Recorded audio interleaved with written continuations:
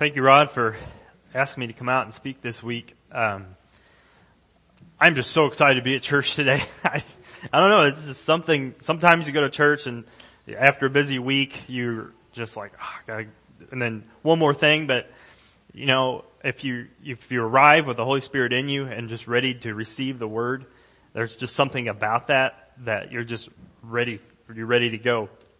I think everybody kind of has anyone who speaks has their kind of hobby horse, their favorite thing to speak about. And Rod, thank you so much for inviting me to speak this week, because I love refuting false teachers.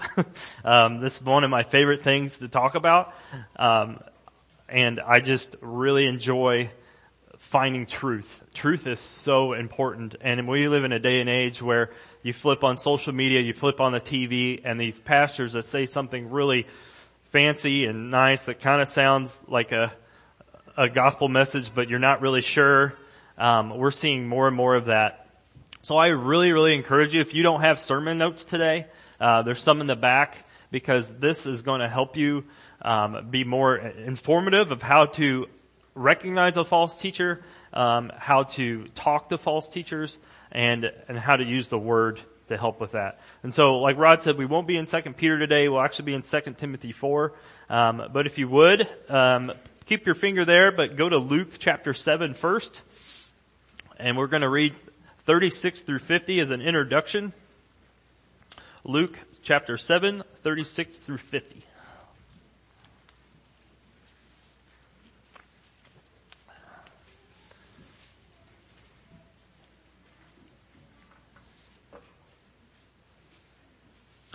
And like I said, I hope today can be an informative and just helpful for you in discerning if someone is sharing truth or the false gospel. This is so important, and we're seeing so many false gospel messages, and books are being written, and people on TV are sharing a message that's so watered down that Christ's deity is actually taken out. And we're going to discuss more about that today. So today's going to be as much as teaching as it is preaching. I hope that you can take away a lot of just great information about how to approach someone who's sharing a false gospel. So Luke 7:36 through 50. One of the Pharisees asked him to eat with him, and he went into the Pharisee's house and reclined at the table. And behold, a woman of the city who was a sinner, when she learned that he was reclining at the table in the Pharisee's house, brought an alabaster flask of ointment. Verse 38, and standing behind him at his feet, weeping, she began to wet his feet with tears and wiped them with the hair of her head, and kissed his feet and anointed them with the ointment. Now when the Pharisee who had invited him saw this, he said to himself, if this man were a prophet, he would have known who and what sort of woman this is who is touching him, for she is a sinner. And Jesus answering said to him, Simon, I have something to say to you. And he answered, say it, teacher. A certain moneylender had 2 debtors. One owed 500 denarii and the other 50. When they could not pay, he canceled the debt of both. Now which of them will love him more? Simon answered, well, the one, I suppose, for whom he canceled the larger debt. And he said to him, you have judged rightly. Then turned toward the woman, he said to Simon, do you see this woman? I entered your house. You gave me no water for my feet, but she has wet my feet with her tears and wiped them from her hair. You gave me no kiss, but from the time I came in, she has not ceased to kiss my feet. You did not anoint my head with oil, but she has anointed my feet with ointment. Therefore, I tell you, her sins, which are many, are forgiven, for she has loved much. But he who is forgiven little loves little. And he said to her, your sins are forgiven. Then those who were at table with him began to say among themselves, who is this who even forgives sins? And he said to the woman, your faith has saved you. Go in peace. So I love this because Luke contrasts the Pharisees with sinners, and sinners come out on top this time. Simon has committed several social errors of the day. One, he neglected to wash Jesus' feet. This was a common courtesy extended to guests because, well, in the first century, your feet got very dirty wearing sandals, walking around in the dirt.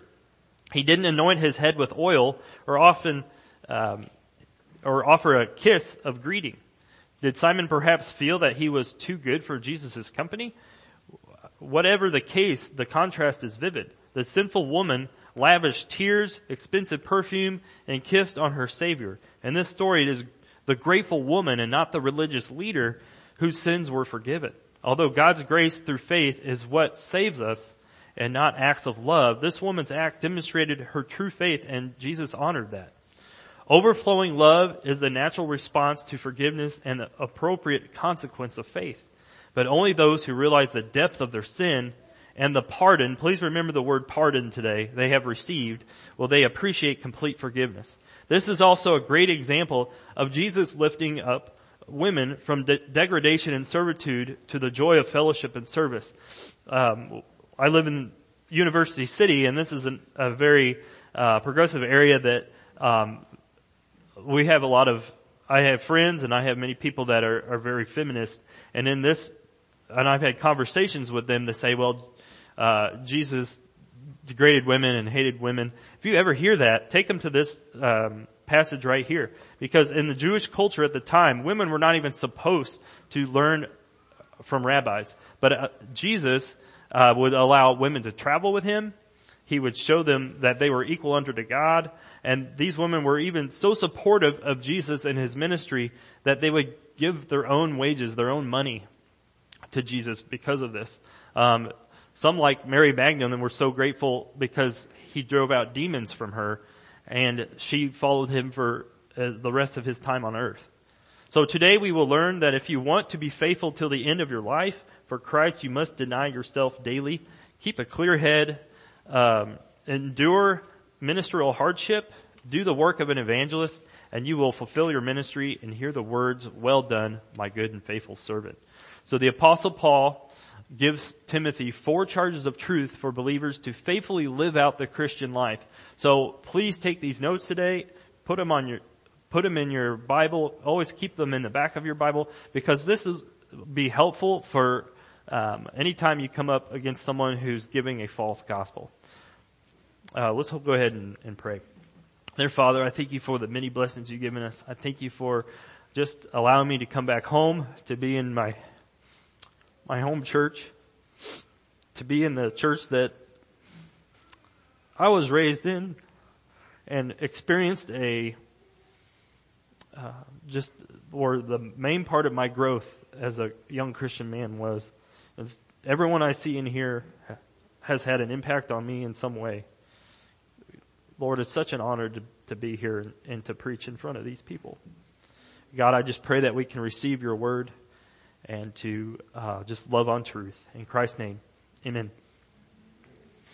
So turn with me to 2 Timothy 4, and we'll read verses 1 through 8. Many of you might recognize this passage because it has similar or familiar words such as itching ears, or false teachers, things like that. And so this is something that I actually thought of. This passage, it came up right away, and Rod said you're in 2 Peter, but this passage also deals with the same thing, and this is, I really like 2 Timothy, so I said, I'm going to camp out in here. So we're doing a standalone message this week. So, verse 1 says, "Charge you in the presence of God and of Christ Jesus, who is the judge, the living and the dead, and by his appearing in his kingdom." Verse 2, "Preach the word, be ready in season and out of season, reprove, rebuke, and exhort with complete patience and teaching.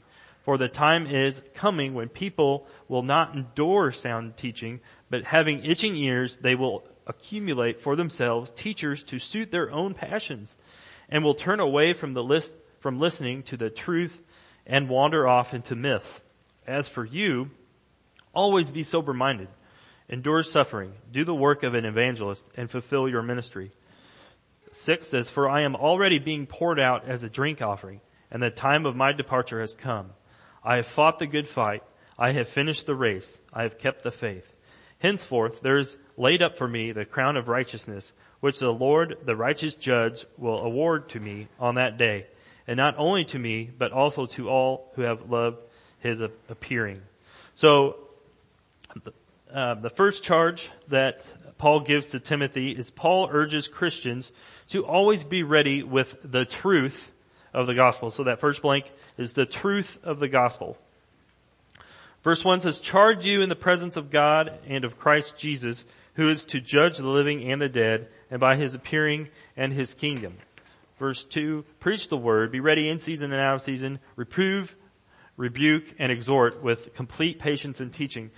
And point A, be prepared in all seasons to share the gospel and sound doctrine. So here, Paul lays it out perfectly. The proper motive of a preacher is a desire for faithfulness to God and not worldly fame. This God-centered motive is noted here in verse 1.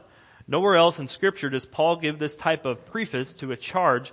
And you can, as you read Paul's words, you can feel the force of his voice when he preaches in a holy context here of these words. Paul is reminding Timothy that he is preaching before God first. No preacher goes unnoticed. Now, sometimes preachers are going to go unnoticed by people. Not everybody knows Rod Omis, unfortunately. Not everybody knows Jason Hamilton. Well, but not everybody's going to know the preacher down the street. But lots of times that preacher down the street is much more dedicated to the word and has much more integrity than the person on TV. But no preacher goes unnoticed. Many go unnoticed by people. You might be overlooked by speaking engagements, conferences, podcasts, TV stations, but you're never out of the eyes of God.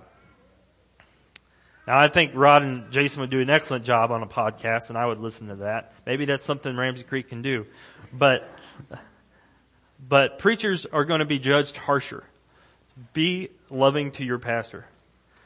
I had a professor at Hannibal LaGrange, Dr. Brown, and he grew up in Macon, and he was from around here, and he understood what it was like to be in a small church growing up. And we were in our church administration class in college, and he was sharing how he was kind of telling us, now a lot of you probably want to have some mega church and be in this church of 3,500 people and make all this money and whatever. But he said, you're going to be judged more harshly for the words that you have to share.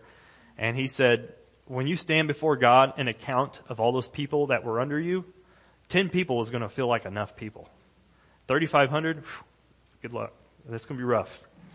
Now, I'm not saying anything against a bigger church. I'm not saying anything against a smaller church. And we'll get to that here in a second. But this should give all those who preach the correct perspective of the task. Our audience first and foremost is God himself. Because of this, the unpopular, unknown pastor should not be discouraged by his lack of fame and recognition. He should remember that his ultimate call is faithfulness to God and that his ministry is important even if his church is small. Billy Graham once said that he would have been completely content with just a church of 20 people. He wasn't planning on being an evangelist. It just kind of happened. To my knowledge, he would have been totally content with something small, but God had different plans, and I think it's because he was faithful in that. The popular, famous pastor should not be arrogant. His ultimate evaluation is not from people, but from God. And so what any pastor's motive should be, and they should ask themselves, is God pleased with my treatment of his word? Is God pleased with my motive? Is he pleased with my attitude and care for the flock? Now, those of you who don't have a plan to preach and aren't called to preach, why do I need to know this? Well, because you're also sitting under those people. And it might be good to say, is my pastor asking those questions to himself? Because it's up to you to sit under someone who's preaching the right thing. Now, not all of us here are created to be that, but we can also share the gospel wherever and whenever. You're a missionary in your own workplace. Jason's shared with me a lot about, and the other men here who work at True, about there's always an opportunity at True to share the gospel with somebody. There's always an opportunity wherever you go to share the gospel with someone. And we need Christian doctors. We need Christian lawyers. We need everybody who can do the work of the Lord. I have discovered that when I pray for God to bring an opportunity in my direction, usually in public, you go to Walmart, you can always find an opportunity to share the Lord with somebody. And you're walking around, and sometimes I find that God just In 30 seconds, maybe not even that long, to a minute, the Holy Spirit just lays on my heart someone that I see that I might need to just share the Lord with them or share something good with them. And just, it's amazing what God can do in just a short amount of time. Christians also have the responsibility to sit under a pastor that preaches the word expositionally. And that's a big word, but what it means is that they preach verse by verse. Expositional preaching is word-driven preaching and is given in such a way that the main point of the selected passage is the main point of the sermon. One of the themes we will discuss today is identifying a false teacher. If the sermon, church family, has no foundation of Scripture and I would immediately question what I'm hearing and probably find another church. Now, you all are here at this church and members of this church, but let's say you visited another town or you were getting ready to move. How do I find another church? Read the church values, the statement of faith. If they're not on the website, don't even go to that church to begin with. They have to have strong doctrinal teaching. If you are struggling to share the gospel with somebody and you're not sure how to approach them or not sure what to say, first off, remember Luke 9:23. If anyone would come after me, let him deny himself, take up his cross daily and follow me. When you deny yourself, you're taking the focus off of yourself. Maybe you're feeling uncomfortable about having an uncomfortable conversation. But remember that they are lost and do not even know what they are missing. Point B says, rebuke, reprove, and exhort with patience and teaching. 2 Timothy 3:16 and 17. All Scripture is breathed out by God and profitable for teaching, for reproof, for correction, and for training in righteousness, that the man of God may be complete, equipped for every good work. So things like accountability, Bible study, coffee meetings, Christian friendships are just a few ways to sharpen your iron. Allow God's Word to be like the water you need to drink every day to sustain your life. If you're big water drinkers and have the big gallon jugs or the half-gallon jugs, make that part of your Bible reading. Those things are great. I love them too. Martin Luther said, the Bible is a remarkable fountain. The more one draws and drinks of it, the more it stimulates thirst. The second charge Paul gives Timothy is Paul urges Christians to know sound doctrine. K-N-O-W. Sound doctrine. People will deny the truth and follow worldly passions. Going back to verse 3 and 4, for the time is coming when people will not endure sound teaching, but having the itching ears, they will accumulate for themselves teachers to suit their own passions and will turn away from listening to the truth and wander off into myths. Folks, we are in a time of complete theological turmoil. I'm broken by just the amount of lack of study of the Word and just putting feelings first before fact. I was having conversations with Jason and Rod and other friends this past year about the fact train. And I won't get too much into this, and we can talk about it after service, but it goes fact, faith, feeling. And you put the facts first, you put faith into those facts.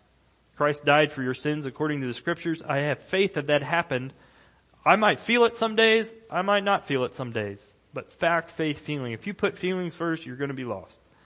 I feel like I hear several times a year of another theologian, a pastor, or a pillar in the faith becoming another prosperity preacher, someone who's woke, or just someone who's completely unorthodox. I hear others deny the deity of Christ, but still profit from His name and become celebrities of churches with no theological understanding. We should not be asking how many members that church has, but be asking, what is drawing them there? Is it the gospel or some ulterior motive? When I was in my New Testament class under Dr. Tomlinson in Kansas City, Midwestern, there was a lot of talk about a certain pastor that was based out of North Carolina, and he went through at Southern Seminary. He seemed solid, but he started to kind of drift. And by my senior year, or my fourth year at Midwestern, he was someone that we couldn't even really listen to anymore. it was heartbreaking. It really was. And in 2015, he came out with a sermon that says God broke the law and sinned for love, and just completely just obliterated anything that Scripture has to say. This isn't a problem it's not a problem just for large churches. Many question a large church, how many people are they getting? Are they watering down the gospel? Sometimes that's true. I went to a large church in Kansas City, and they were very doctrinally sound, and actually they kind of updated their member list and actually booted out a lot of people on their list, and that actually made it even healthier because of getting the people that were there for the right motives. Many smaller churches I see have the same problems, though, with small congregations are replacing the authentic gospel with a shallow message of what Jesus has done and no call to repentance at all. So people all over the world are believing a counterfeit gospel. There's a book by David Platt I recommend called The Counterfeit Gospel, or Counterculture. There's a counterfeit gospel book too, but Counterculture is also what he wrote. I highly recommend that book. Romans 12:2 says, "Do not be conformed to this world, but be transformed by the renewal of your mind, that by testing you may discern what is the will of God, what is good and acceptable and perfect." One sure way to know between a message that is false and a message that is doctrinally sound is by the way the text is used in the message. So, point B, there's these two weird words here. Eisegesis and versus exegesis. No, I didn't just sneeze. These are eisegesis versus exegesis. Let me explain. So, eisegesis is the wrong way. You can put wrong next to it and highlight that. Make sure you get it right. Reading of Scripture that allows the reader to insert ideas, perspectives, and personal preferences into the text. So the emphasis here is on the person. So it's basically all about you. Eisegesis, reading of the Scripture that allows the reader to insert ideas, perspectives, and personal preferences into the text. Exegesis, a sound, logical, and just explanation of Scripture by careful analyzation and study. A sound, logical, and just explanation of Scripture by careful analyzation and study. Instead of you speaking into the Bible, you allow the Bible to speak to you. Eisegesis says you don't have to write all these down, but maybe if you catch one, that's fine. Eisegesis says it's an attempt to mold God's Word into one's own beliefs and ideas. It manipulates the powerful authority of Scripture. It mishandles the divine meaning of the biblical text. And maybe if you want to write this one down, it's a self-focused study of Scripture. Eisegesis is a self-focused study of Scripture. Exegesis says God's Word spreading to us, not us infusing our human worldview into God's Word. One thing you can maybe write down on the side, I didn't leave room for this, that's okay. Exegesis, the correct way is Scripture interpreting Scripture.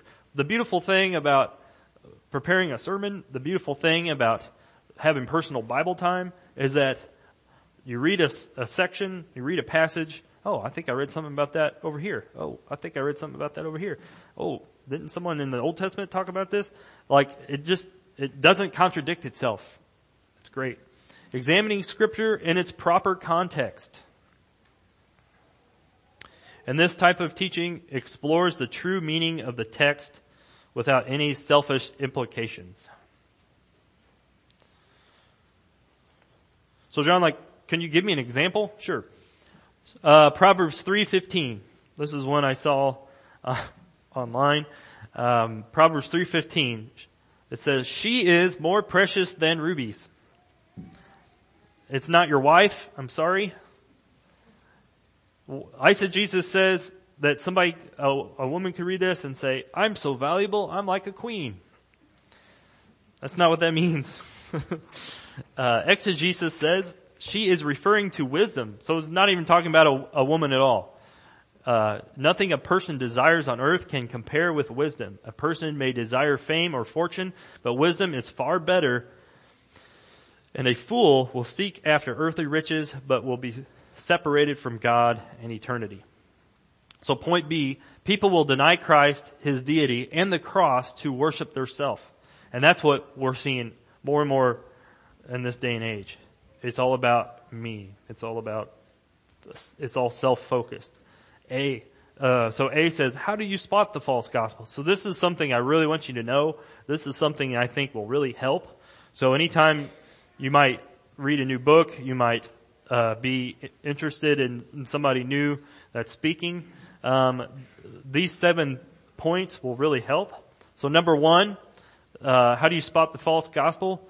It makes you the hero of the story. Number 1, makes you the hero of the story, because it's all about you. Makes you the hero of the story. 2, focuses on your life problems.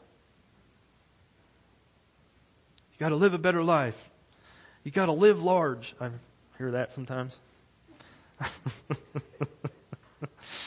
Number 3, build your self-esteem. You can do it. You got this. Which isn't wrong, but in this case, that's it without any correlation with the gospel at all. 4, encourages you to be confident, wealthy, and prosperous.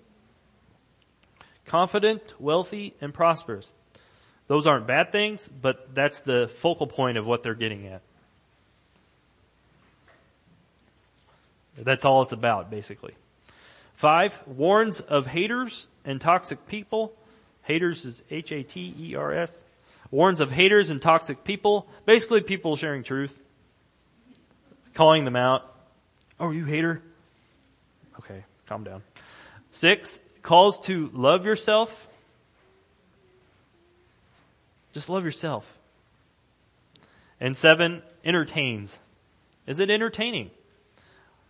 There's not enough fog on the stage. Gotta find a new church. The pastor didn't come in on a motorcycle this week. Gotta find a new church. I've heard of that. Quincy, Illinois.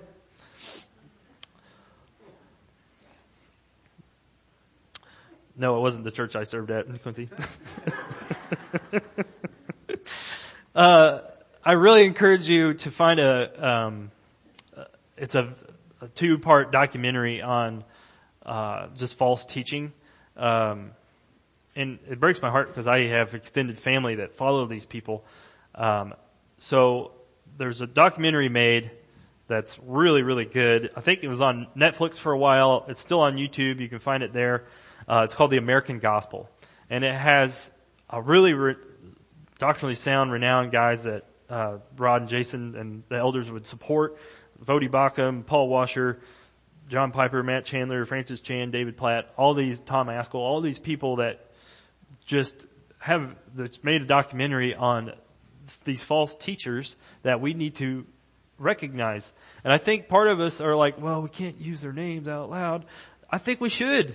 I think you should lovingly share with someone who's maybe listening to Osteen every weekend, or Kenneth Copeland. I have an uncle who listens to Kenneth Copeland, just went to his conference, and it's all about show me the money. And if you, I'm just going to say it flat out. There's a church in St. Louis and Earth City called Faith Church. Do not ever go there. They stand up there, and I had a friend that came out of that church, and they said it was awful. And they just stand up and say, money, money, money, gimme, gimme, gimme. And that's like their thing. And then, they all come in and smoke weed, and it's just not church. The American Gospel is a documentary. So, it's really, really good, and really points out some people that we need to be careful. So the third charge Paul gives Timothy is Paul urges Christians to faithfully spread the gospel. Faithfully spread the gospel. Verse 5, as for you, always be sober-minded, endure suffering. Do the work of an evangelist, fulfill your ministry. There is an opportunity everywhere to share the gospel. Mark 16:15. Go into the world and preach the gospel to all creation.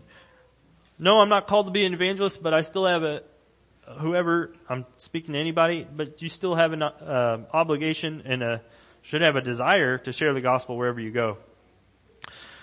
So I got up it was probably a month or two ago, and I shared about the apartment life ministry I've been doing. Be in prayer for that. There's going to be some big decisions coming up in the next couple months that could jeopardize the ministry.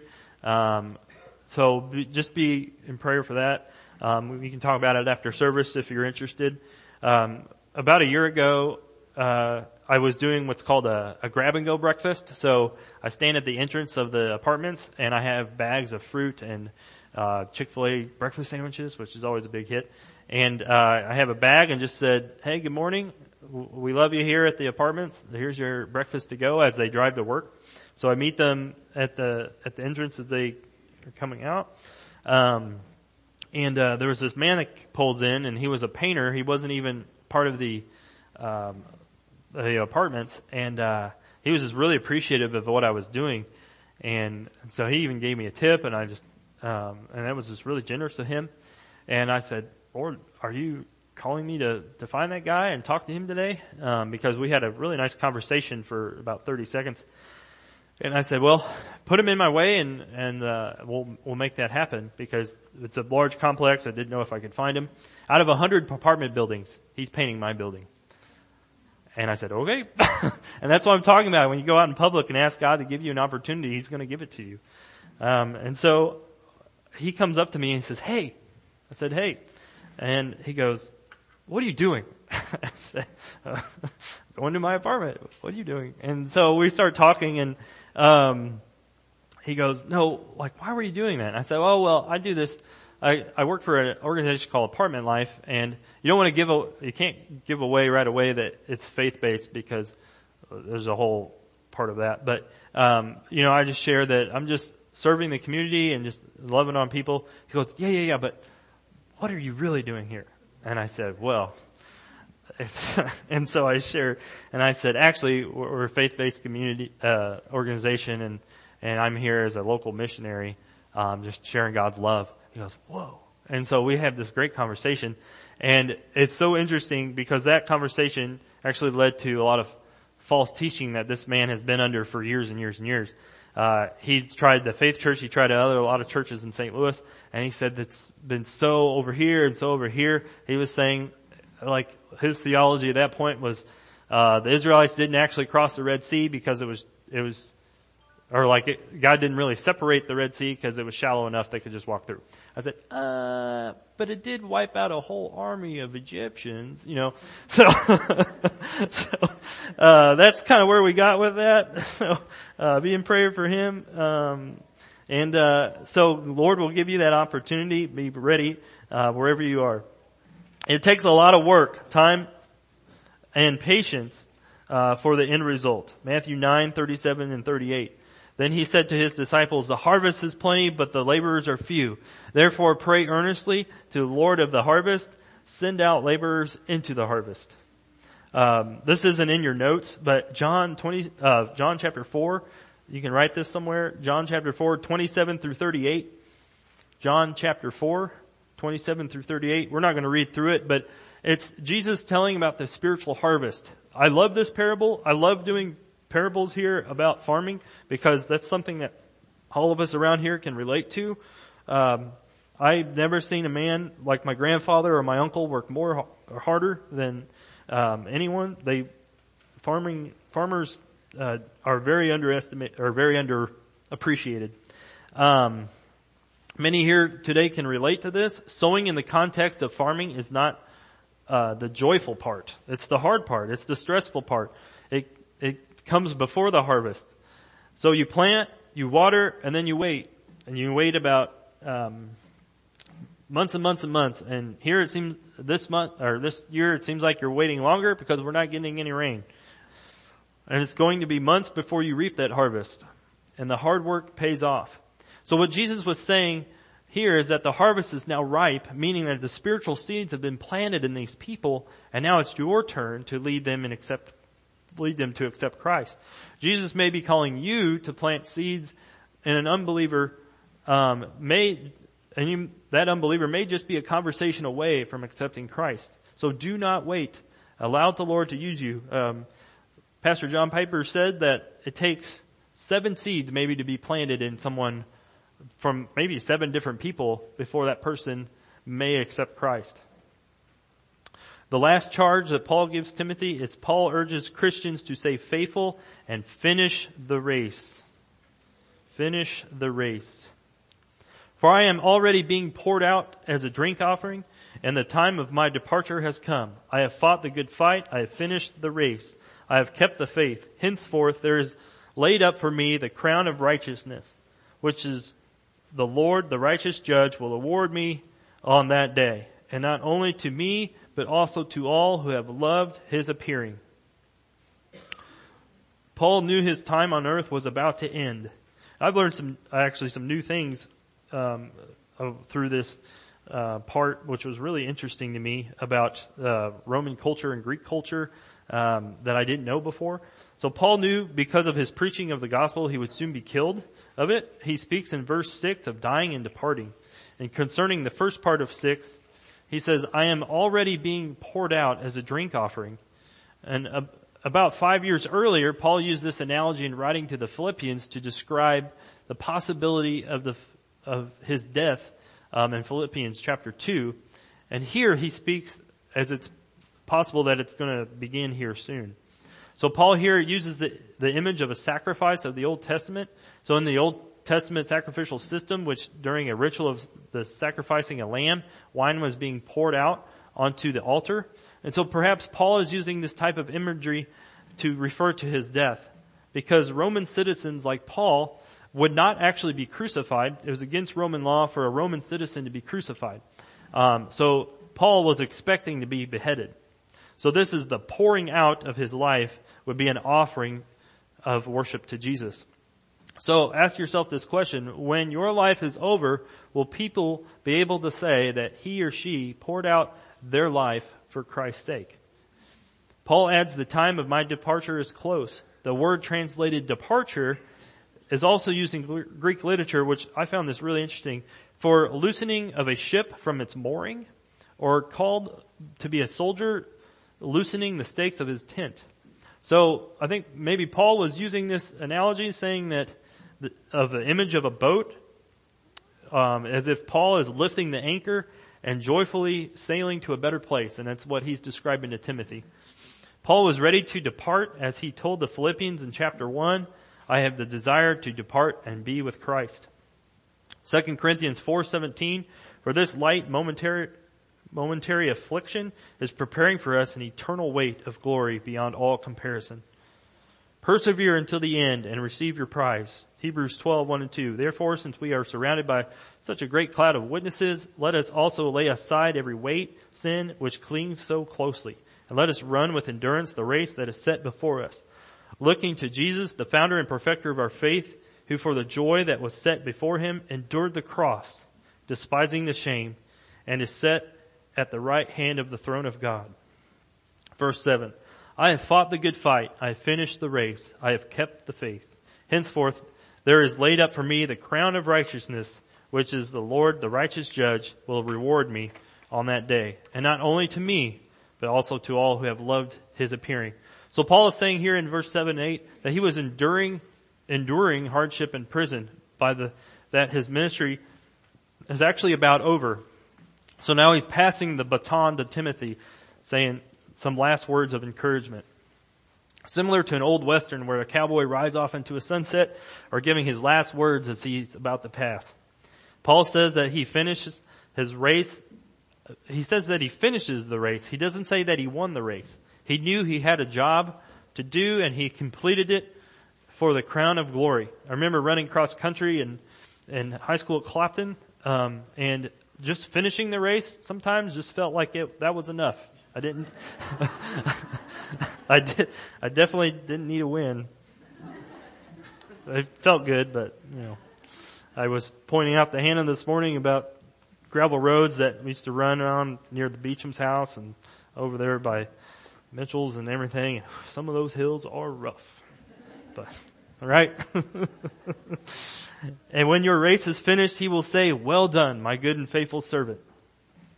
Martin Luther said, we need to hear the gospel every day because we're going to forget it every day. I encourage you to listen to Alistair Begg.